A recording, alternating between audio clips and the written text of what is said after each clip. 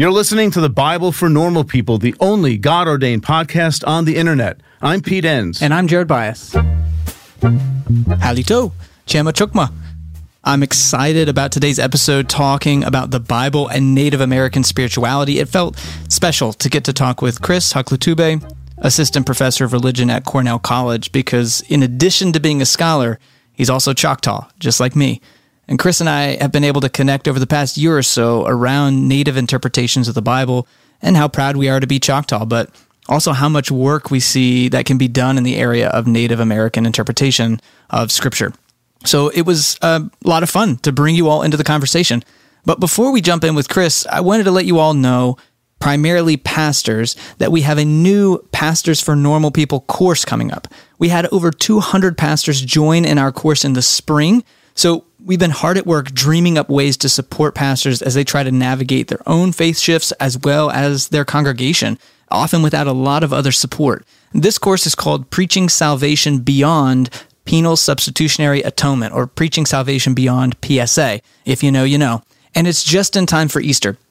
The live version will be on Thursdays from 8 to 9:30 p.m. Eastern Time on March 17th, 24th, 31st, and April 7th.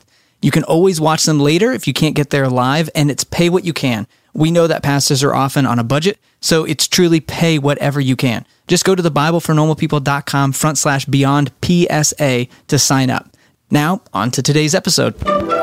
What you think is a natural or an obvious reading of the text is actually not natural or obvious. You just haven't questioned your own perspective or the perspective of the church that you've been raised in.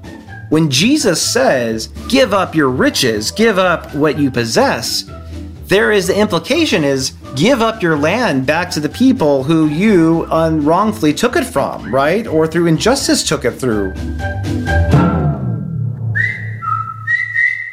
Chris, if you'd introduce yourself to our listeners briefly, how you got interested in what you're doing. So my name is Thomas Christopher Hoklotubbe, but that's how I pronounce it. I recently made a visit to Oklahoma for my research, and I introduced myself to friends there, and, you know, they looked at me like, not look, they heard my name like, what is that? I'm like, oh, no, I'm sorry, Hoklotubbe. And I've tried to resist this pronunciation because it invites Teletubby. Yes, of course. Yeah, that's the first thing I thought of. Tubby is a traditional suffix for the Choctaw and Chickasaw people.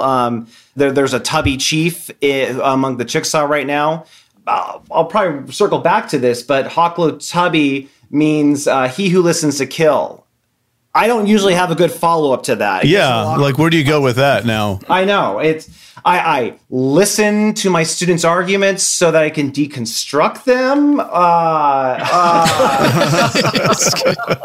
No, or I listen well. This is how I think about my present research. I am listening well to my elders and to others so that I might kill white supremacists, Christian interpretations of the Bible to provide life for all. That's my... Well, that's all we have time for today, Chris. There we go, friend. Thanks for the name.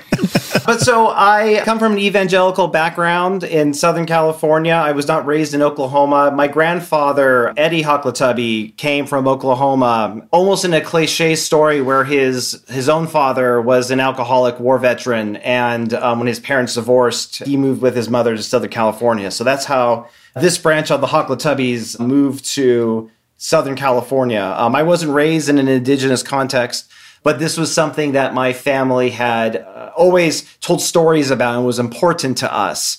And, I went to undergraduate at UCLA wanting to, zealously preach the gospel to non-Christians in a secular college. And part of that zeal made me interested in historical Jesus studies and applying to Harvard Divinity School, which Pete and I share, right? A Harvard connection. Mm-hmm. But by the time I got in, Scott Barchi and the UCLA religion department had done a number on my theology where I was becoming more progressive. And all those liberal Christians who were destroying the faith ended up just, in my mind, who I was going there to disprove were just Episcopalians and Lutherans, right? Like, so why don't we jump into some of this then, Chris, around when we say Native American interpretations of Scripture, could you just drill down and say, like, what, whenever we say that, what do we mean? What are we talking about when we talk about Native American interpretations of Scripture? Yeah. So what I would say is what's distinct about a Native American interpretation is an attempt to make the Bible meaningful to the experiences, traditions, and struggles of Native Americans in such a way that recognizes the inherent worth and dignity of their heritage and lives. So a Native American interpretation of the Bible starts with the assumption that the creator God of Israel, who revealed his God self to Moses, had not simply ignored the indigenous peoples of North America until the arrival of the Spanish and French missionaries, right? Like, what horrible introductions to the Bible if we're thinking that, like, the Spanish and French and later English colonial preachers were the ones to bring us the Bible, right? Or not to bring us the Bible, to bring us God's presence. And so if we start with the assumption that the Creator had long been present and had made its God self's mark upon the stories and rituals, land and life ways of indigenous peoples, how might this open us up to think about what the Bible means for us today and how God has spoken to us in the past, or as Stephen Charleston talks about, how we can bring our native covenant into conversation with the Hebrew Bible and the New Testament, the New Covenant that is in with the revelation of Jesus.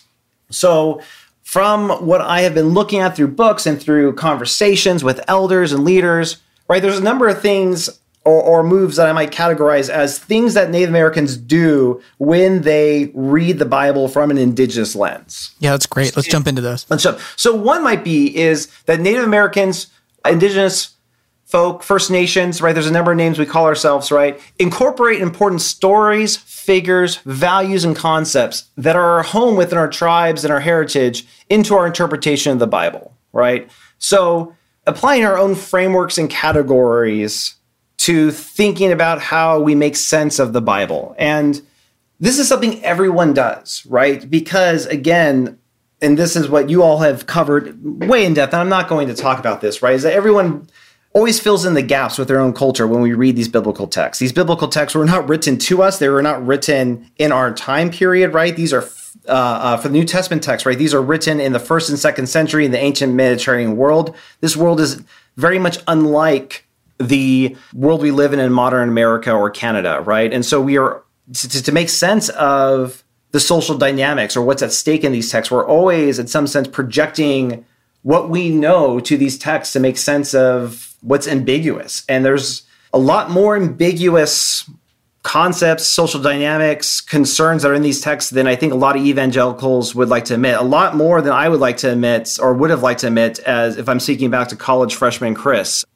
So we can think about categories or figures like trickster or vision quest, this conviction that the land is sacred. Jace Weaver and Stephen Charleston have written extensively on how the idea of the trickster in a number of indigenous tribes is helpful for thinking about not just, Jacob, which is usually, the low-hanging fruit when you think about tricksters. And Pete, you could wax more on this than I can, right? The way in which Jacob is being shady and shifty in the ways in which he is gaining his blessing from Esau, right? And he goes and tricks his future father-in-law, right, to get a bunch of sheep, right? And but also how the concept of a trickster is actually maybe helpful for thinking about John and Jesus themselves. So let me back up. So there are a number of trickster stories in a number of indigenous traditions. We think about raven, we think about coyote, we think about spider for the Lakota tribes. And, I'm speaking broadly, almost in a pan-Indian way, but I also want to be sensitive to the way in which, there's like over 530 tribes, right? And each of these tribes have their own distinct cultures and stories and heritage, right? And so we do disservice when we talk about indigenous culture as one kind of static thing. But there's a way in which a lot of our indigenous stories have a lot of resonances to other indigenous stories, that we can see some broad patterns. And for context like this, it's helpful to kind of paint with broad brushstrokes. But the trickster also has, we could think about sacred clowns in the Hopi traditions and the Lakota traditions. The Hakoya, I'm sorry, I'm mispronouncing that.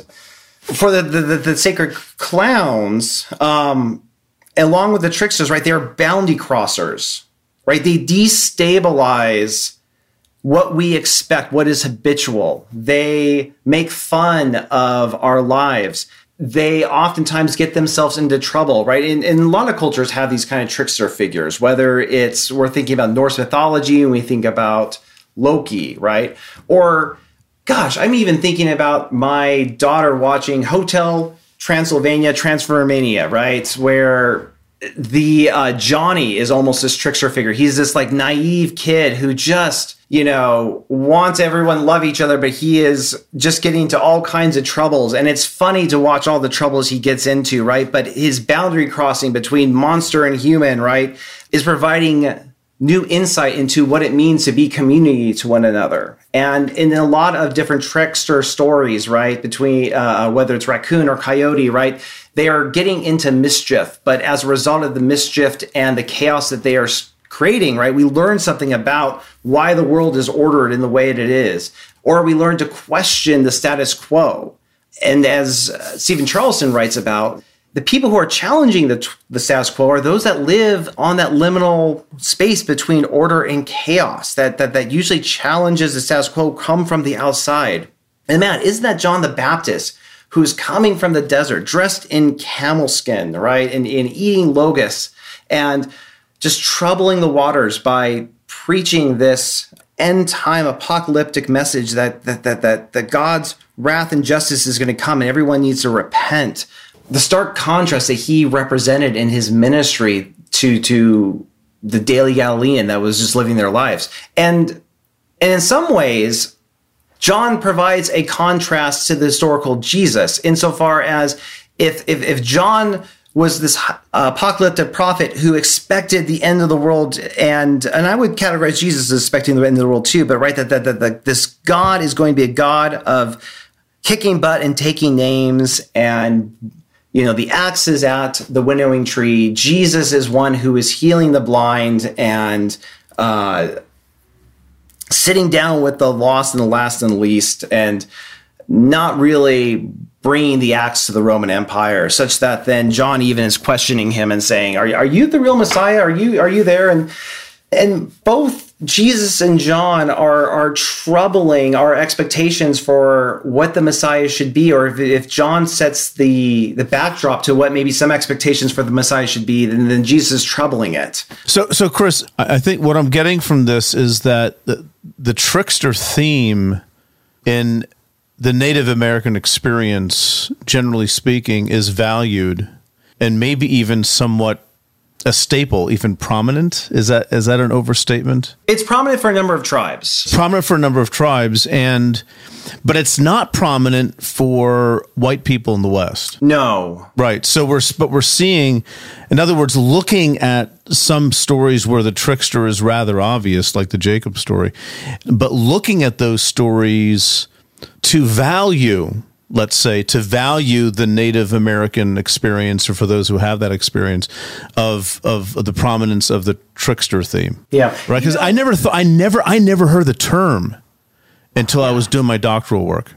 Yeah. And I went to seminary. I never heard this. Let me put it this way. It's not a category that the West plays with a whole lot, right? It's not something that's at hand for us. But it's there. It's there. And why don't they do it? Because it's not at hand. It's not part of our discourse. It's not a part of a way in which we group things together or pattern things together, right? Because that's not our culture. It might be we don't want to be troubled, right? Right. Because we're in power, right? So and the tricksters are for people who don't have the power and they're trying to get some. So I don't know. That's just me. Yeah. And sometimes I wonder, some of these trickster stories, right? They're just fun stories. They're silly stories, right? Yeah. And there's not really a point. And that's a fun part, but I love these stories, right? Whether there's this Choctaw story that gets classified as a trickster story, right? Where how rabbit loses its tail. And so one telling of it is, right, rabbit is kind of lazy and sees coyote or fox with a bunch of fish, and The rabbit's like, hey, how can I get as much fish as you do? And the fox tells the rabbit, hey, if you put your tail into the frozen lake, you're going to catch a ton of fish. And at this point in the story, right, rabbit has a long tail. And so the fox convinces the rabbit, hey, go do this. So the rabbit just says, hey, why not? Puts its tail into the freezing water and just sits there waiting to collect fish. And after a while, it gets really cold, and he finds that his butt is frozen to the lake. And so as he pulls his butt off out of the frozen lake, he finally frees himself, but finds that he no longer has a long tail. Aww. As a result, this is why rabbits have short tails. So this gets classified as, an origin story for why rabbits have short tails, but it's also a trickster's tale. What's the moral of this story? I've seen various retellings of it that have gone as far as to quote Bible morality out of it. There's this cute Christianized book you can get at the Choctaw gift store that talks about the Christian principles out of this. But in one retelling, right, it's that the rabbit talks too much, and this is why you should shut up and not be lazy and, be wise and thoughtful before you just run into things. But that's the beauty of these stories, right? The oral tradition, right? There's this kind of general story, and we have different meanings we apply to it. This is a great jumping off point to another way in which Native Americans are approaching these texts, right? We have these particular frameworks that come from our own traditions, and we can use these to apply to think about how we should interpret the Bible, how ancients interpret the Bible, right? So I just talked about these ancient oral traditions where you have these stories and multiple people are kind of making their own meaning of it. But isn't this also how we receive the gospel messages, right? Like Matthew, Mark, Luke, and John, well, especially Matthew, Mark, and Luke, right, tell the same story, but sometimes are doing their own spin to it. And, the historical critical person in me wants to be like, well, what's the original saying? What's the original meaning of these texts? And sometimes they have multiple meanings, right? Sometimes we may have lost the meaning in some ways, and what we have is Matthew's readings or Luke's readings or John's reading of a particular thing, and that's okay. And that's to live in that ambivalence is actually quite beautiful and fine. Is that would you say, Chris? Then just to kind of tie that together, there's a connection to allowing from a Native American standpoint, and that it's actually one of the things that's it's frustrating when I read Choctaw stories because of my expectations of stories, where there is often not it's not an Aesop fable sort of way of reading a story where it's like, and here's the point. And I just wonder if part of that, if a native understanding or context wouldn't go looking for that all the time, but it's actually valuing the story for its ambiguity, and it's valuing the story for the multiple contexts in which it could apply. And I wonder if that's part of this native way of interpreting scripture. Yes, absolutely. And this is what I've heard from my elders and Nates. And I think this is really true of just how humans learn, right? I think about this, how I teach my students, right? I try to give them problems and I look for them to solve the problem themselves. If I give you the answer, you might remember it, but you'll forget about it. But you will remember the answer that you figure out for yourself, right? This is just how humans work. And so I think there's a real beauty, if not some genius, to these open-ended stories where we have to figure out what the meaning is, because we're going to remember and sit with and be formed by the meanings that we co-create with the Spirit in these stories and the ones that are just given to us. Don't you love an extra $100 in your pocket? Have a TurboTax expert file your taxes for you by March 31st to get $100 back instantly. Because no matter what moves you made last year, TurboTax makes them count. That means getting $100 back and 100% accurate taxes only from Intuit TurboTax. Must file by 3/31. Credit only applicable to federal filing fees with TurboTax full service. Offer can be modified or terminated at any time. That's actually, I want to maybe talk about that a little bit, because I think we, again, kind of from a Western standpoint, the assumption is, well, what's the point of this morally? And there's something to the value of stories as stories. To not that there's no, because I think from that historical critical standpoint, there's a sense of saying, no, you're missing the point. There is no moral to the story. There is just the story. But what I hear, and this is what I would say, just from, again, my kind of Choctaw tradition, letting it inform how I read the scriptures, sometimes it's more just that there's wisdom that's gained from wrestling with it. It's not that there's no moral point. It's that the moral point comes when I bring my story to it, or when I bring my situation to it. And sometimes I feel like in the West, it's like discounted. Like, well, that doesn't really count because we want to know what the real moral to the story is. I mean, that's Hans Fry, Right. The eclipse of biblical narrative, where it's always about, what happened, but you're losing the beauty of the story, which just stands on its own in its ambiguities. Right. It just stands on its own. And that's the point.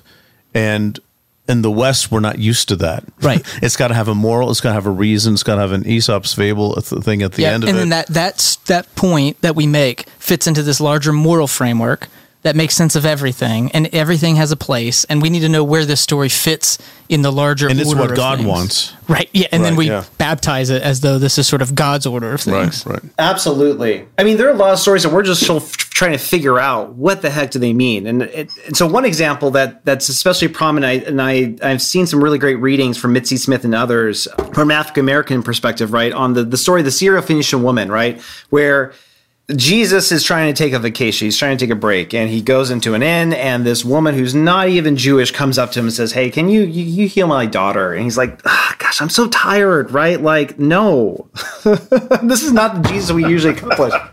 Oh, again? Oh, gosh. I just want to watch TV. I don't want to do that. Right. And he's like, I came for the children of Israel, right? Like, do I give the bread that's meant for the children of Israel to the dogs? And the Syro-Phoenician woman says, well, look, even the dogs get crumbs at the table. And, depending on your reading of Matthew or Mark, right? I forget, I think it's Mark that says, it's by your word that you're healed then.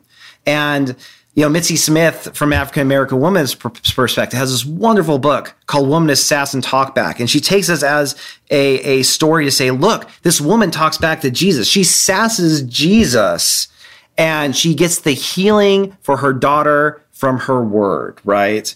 That's a beautiful way in which she's bringing a concept or an experience from an African American woman's perspective to read this text. I also wonder, too, if from a Native American lens, right, we could also reshape this from the holy clown or the sacred fool, right, who asks silly questions, right, who's okay to be the butt of the joke, but at the end of the day, some truth is revealed, right, that Jesus is big enough to be the wrong person or to say the wrong thing in this situation, to re-put the spotlight on the agency of the Syro-Phoenician woman, to validate and underline that no, salvation also comes to her, not just to the Jews. And I think the trickster concept or the trickster paradigm or the holy fool paradigm, right, allows us maybe to see Jesus in a different kind of pattern, right? Not ask these kind of like philosophical questions of, can Jesus, being all-knowing and law-loving, say something incredibly racist or wrong, right? Or is he wrong, right? Like, maybe this is a performance, or maybe he is taking on this role of the sacred fool who says stupid things that are incredibly mean, but to elicit this new revelation from the audience, right? I would say I've talked about trickster, man, but man, one of the other things that I think Stephen Charleston has really inspired me to think about is the way in which vision quests that are true at home for a lot of Plains Indians, especially the Lakota traditions, right, are really at home within the biblical tradition, and especially within even the life of Jesus, right? So when we see Jesus going off and spending 40 days in the wilderness, right, like from Western perspective, we just think, oh, well, he's just going there and doing his seminary lessons maybe, or just whatever he's doing. We don't have a real concept that we speed read through that part and get to the real juicy part of his ministry. But from an indigenous lens, we look at this as like, this dude's going out to nature for 40 days. What is he doing? Right. Maybe it's a vision quest. Maybe he's getting some revelation from the divine, the angels, or even, as I would argue, right, he's maybe learning something from creation. And this is the second part of what I see indigenous people doing in interpretations of the Bible, is taking their values and their ways and experience of thinking about the divine and projecting that back on the Bible to make sense of it. If we take Luke seriously, that Jesus grew in wisdom, that Jesus didn't come out of the womb knowing every secret of the cosmos, right? It even says even the Son of Man doesn't know when the end time is coming. Right. I mean, he didn't die that way either. Right. He never got that. Right. So what if we actually imagine Jesus learned stuff? yeah. And the question is, how did he learn things? And so what if in those 40 days he wasn't just sitting there meditating or zoning out or fast forwarding his time period, but was sitting there and watching nature and learning from nature? What if nature was a vehicle for God's revelation to Jesus or God's instruction to Jesus as he watched the snakes, or as he watched the native birds of Israel there, or the grazing deer or antelope that go through there? It's a whole paradigm shift. Yeah. And Well, he did have his parables, right? That are all, many of them are nature based, right? Right. Well, reshapes how you think about that, right? Right, exactly right. Yeah. Not just, those are nice stories, but why tell those stories, and why do we not hear them in church? Well, not only why tell those stories, but where did he formulate the connections between the kingdom of God and the things of nature? Yeah, right. And kind of tying to what you're saying, Chris, like maybe he spent time contemplating and thinking and learning through the ways in which creation works. Yeah. Maybe he spent time amongst flowers and said, man, these are beautifully clothed. Like, yeah. Think about the vanity of this world, all the effort we are spending to buy and purchase and consume things that will make us look beautiful. And these plants do nothing. They do nothing. And they are beautiful, more beautiful than Solomon, right?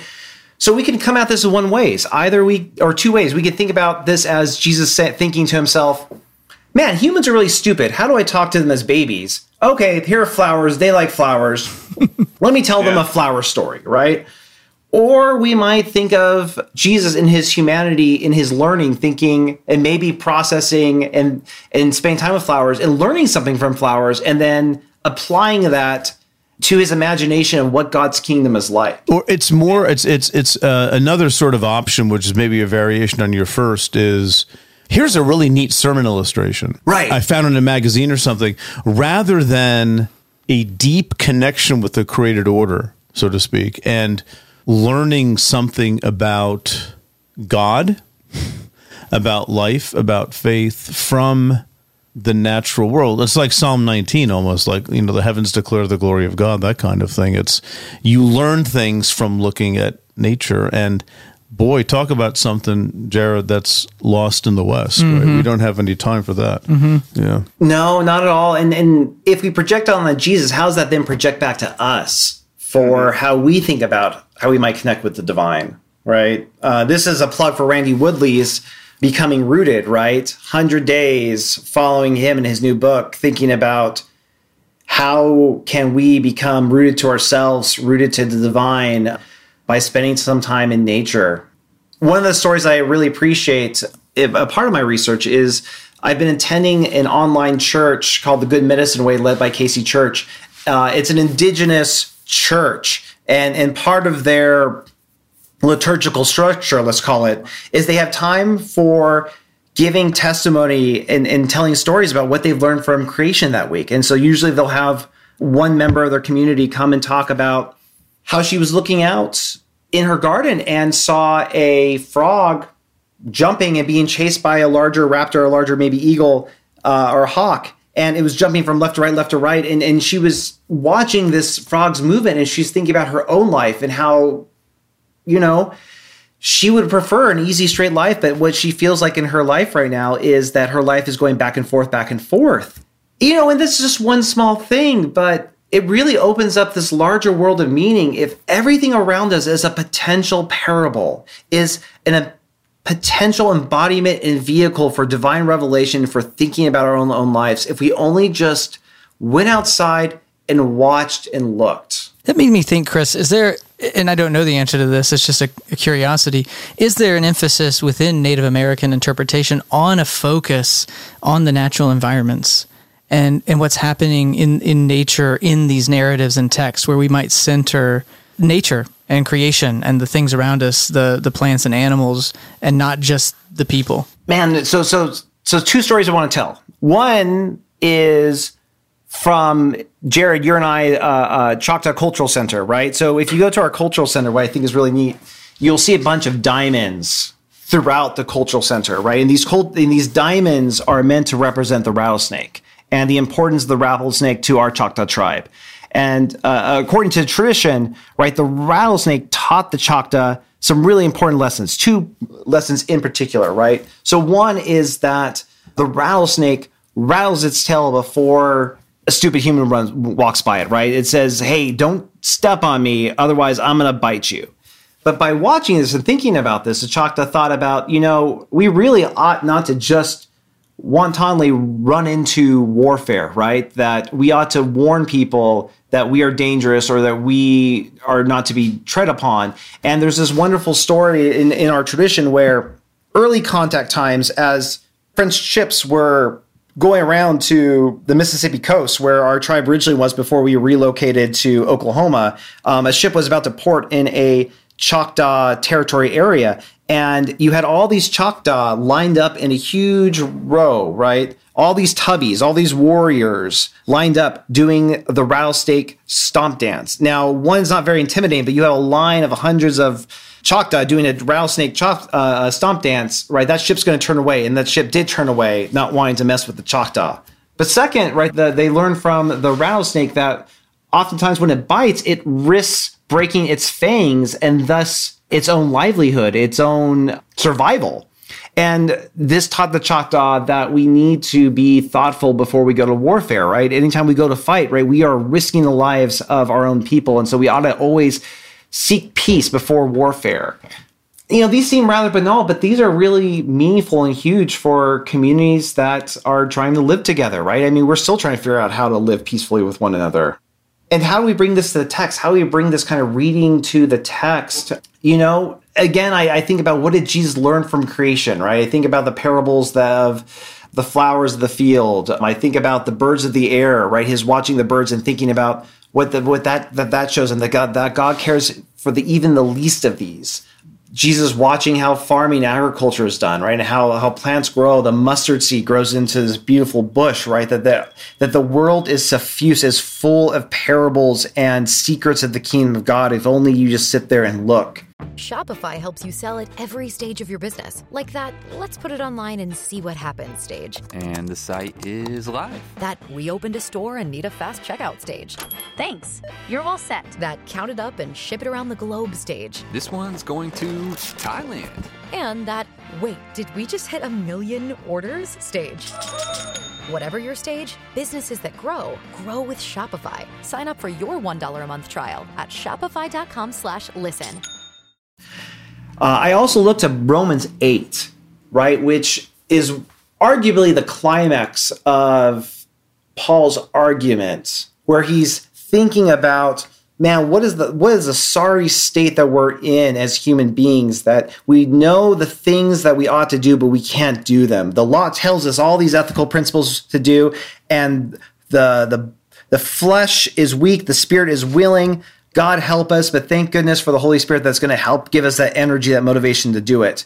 But as he's wrapping up his argument for why we need Jesus and why the law itself isn't good enough to make us righteous before God, he has this grand vision of the end, and he talks about how creation itself is moaning with us, right? That the creation itself is in birth pains, waiting for the culmination of time where everything is going to be restored. And that in some way, right, he talks about how creation didn't get into this trouble by itself, that we did this to creation. And creation is here with us, moaning for its restoration, for peace, for the coming of the kingdom of God. And Paul talks about creation as a non-human person, right? A non-human person. This is how indigenous people think about animals and lands and bushes and trees, right? They may not be human in the way we're human, right? But they are persons nonetheless, that they are in solidarity with us. They are waiting for us. And if creation is waiting with birth pangs for this coming end, right? It is something that we are an ally to, that we should be concerned about and care about up until the end, right? We're in this together. is what I get from Romans 8 from an indigenous perspective.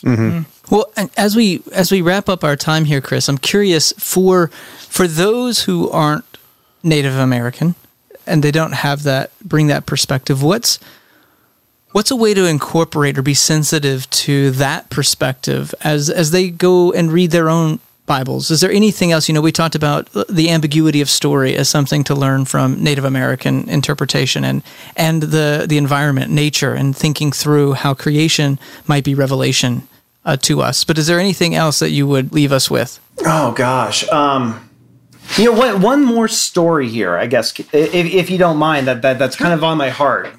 I was talking to a good friend of mine from the evangelical tradition about what I'm doing here, and he was really skeptical about, like, well, what is an indigenous interpretation of the Bible? Like, how is this meaningful to us? And how are you not just projecting things to it? And one of the ways in which I wanted to, share with my friend about this is like, well, let me give you an example, right? So I think indigenous lens, with its concerns for justice, with its concerns for maybe reparations or thinking about the land, right, it actually helps us to see things that are already there. So one example might be going to Matthew 19, Mark 10, or Luke 18, right? The story of the rich young ruler, right? So Jesus sees this rich young man who is walking down the road, and he's asking Jesus, well, what do I have to do to attain the kingdom of God? And Jesus says, well, have you followed all the Torah? Have you done everything? He's like, yes. I'm following the Decalogue perfectly. And Jesus responds back, well, then just sell your possessions and give everything to the poor. And the guy is dumbfounded and walks away. He can't do it. And then Jesus says, well, it's easier for a camel to go through an eye of a needle than it is for a rich person to enter the kingdom of God.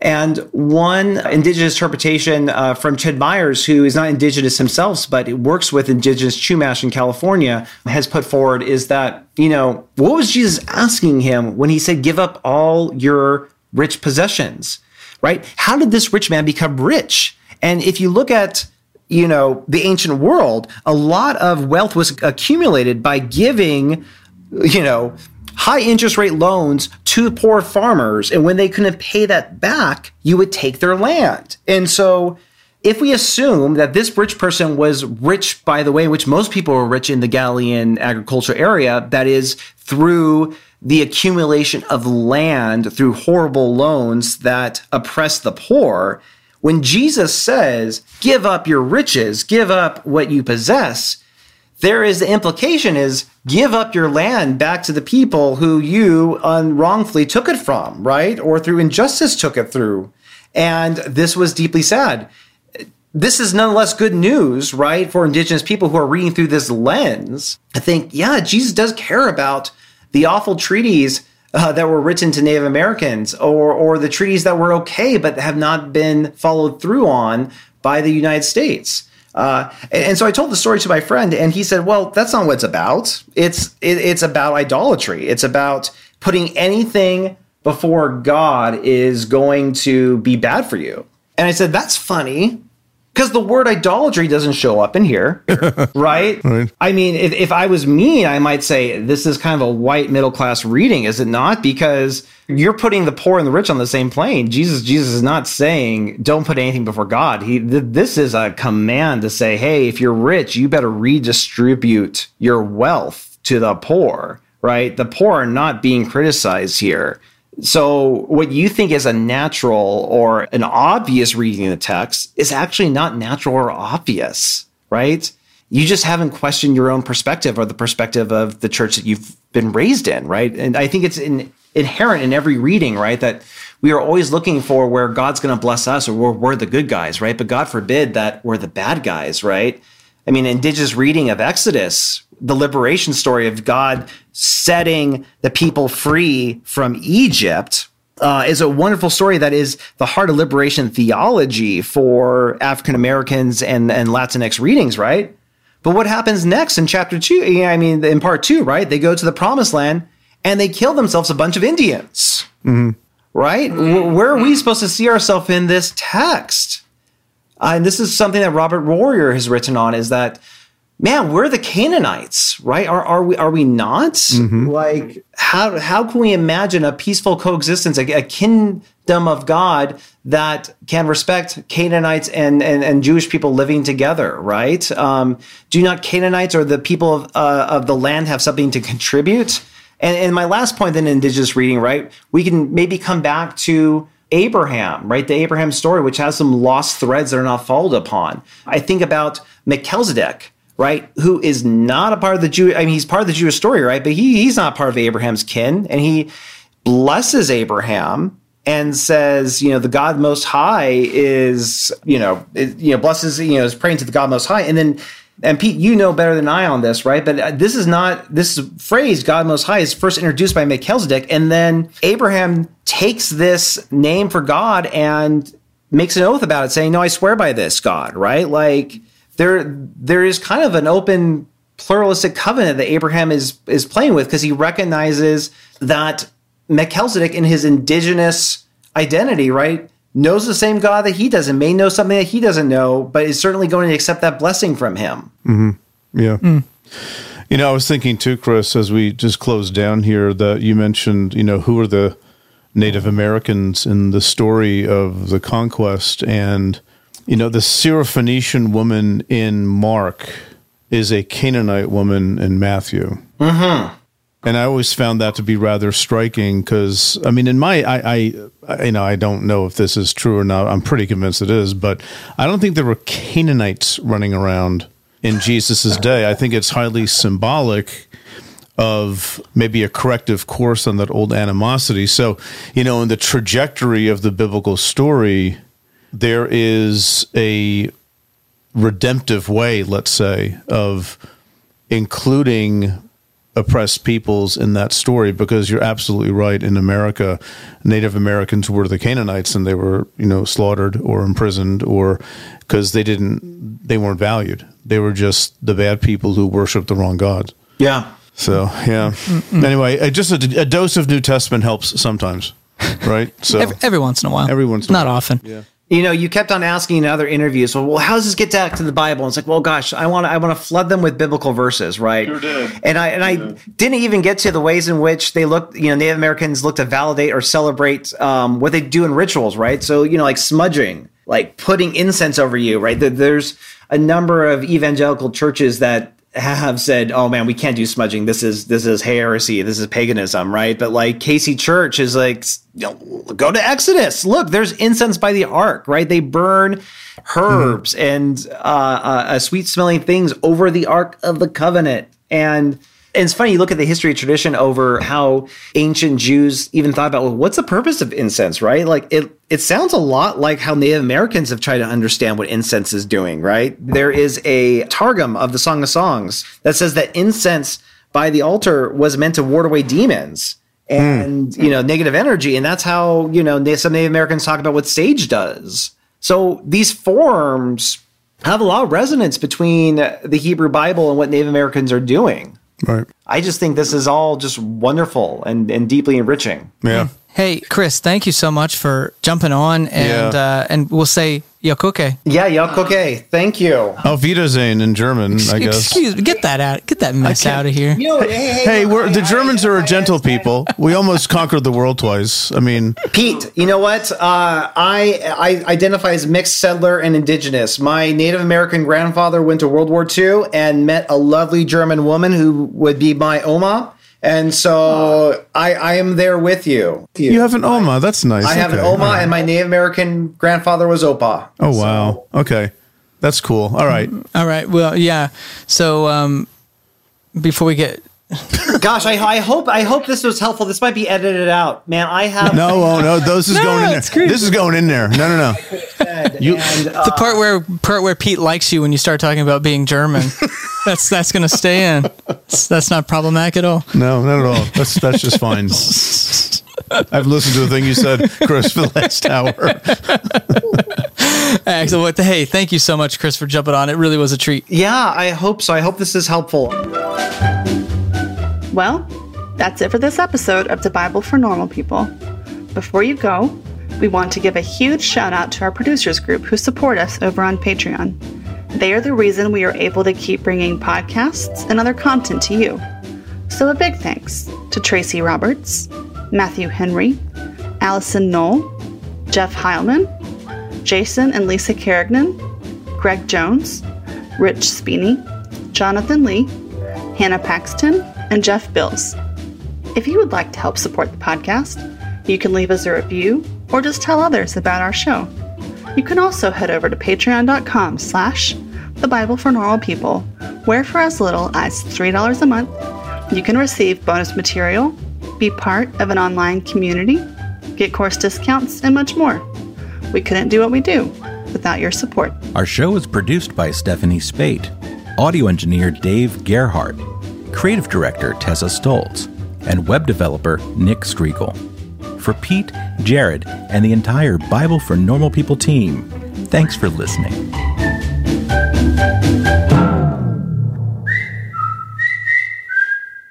Maybe we can put that in as like penultimate, like before we say goodbye, and edit it so that then we say goodbye and then we're done. Right. That's a good sense? idea. Yeah, I agree with that. Yeah. Okay. Good. All right. Don't screw it up, Dave. You've worked hard for what you have. Your money, your assets, your 401k, and home. Isn't it all worth protecting? Nearly 1 in 4 consumers have been a victim of identity theft. LifeLock Ultimate Plus helps protect your finances with up to $3 million in reimbursement. LifeLock alerts you to identity threats you might miss. And if your identity is stolen, your dedicated U.S.-based restoration specialist will work to fix it. Let LifeLock help protect what you've worked so hard for. Save 25% off your first year on LifeLock Ultimate Plus at LifeLock.com/aware. Terms apply.